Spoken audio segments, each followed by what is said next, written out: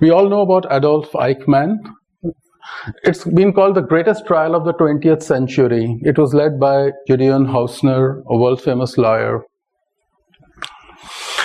Apart from this, only the Nuremberg trial, where the Nazi people were tried, was seen as a big trial, but this is regarded as the greatest trial of the 20th century because of the issues involved. During the trial, they found that yes, the establishing the culpability, the guilt of Eichmann is not a problem. There is enough proof, enough evidence, enough data against him. But the Jewish people, they felt concerned. They realized that if they have a trial based on documents, number, and statistics, this trial will die out. It will be a big disservice to humanity, right? What they realized is that this trial is more than numbers or data or statistics.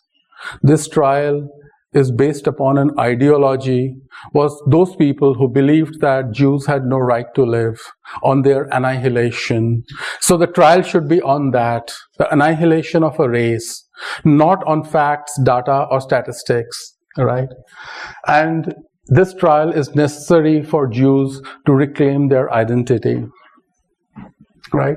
When I read this, and I've read this several times because of part of my research and understanding on trauma, I also read the trial on the Babri Masjid, Ram Janmabhoomi. I found there are a lot of parallels in that, right?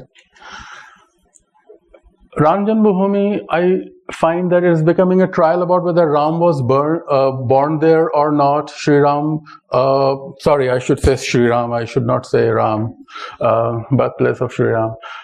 It's about a temple or a birthplace of Ram. But it is not about Hindus trying to reclaim their identity. This issue, as I see, is not so much about also whether it was the birthplace of Ram, Sri Ram, or whether it was a temple, but the identity that got lost during the time when the temple was desecrated. It's a sacred space. It is linked to the identity of Hindus. That is what they are fighting for.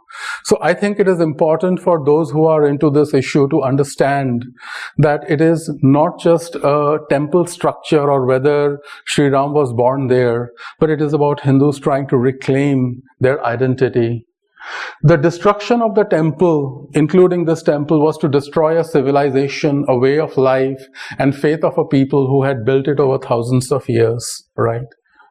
I'm saying this because there is enough evidence right now to show that there was a temple below that, or even if there are other temples where it was built, the goal was, it was not that just a temple was destroyed. No. Yes, a temple was destroyed. The physical structure was built, but it was also much more a destruction of a civilization, a way of life.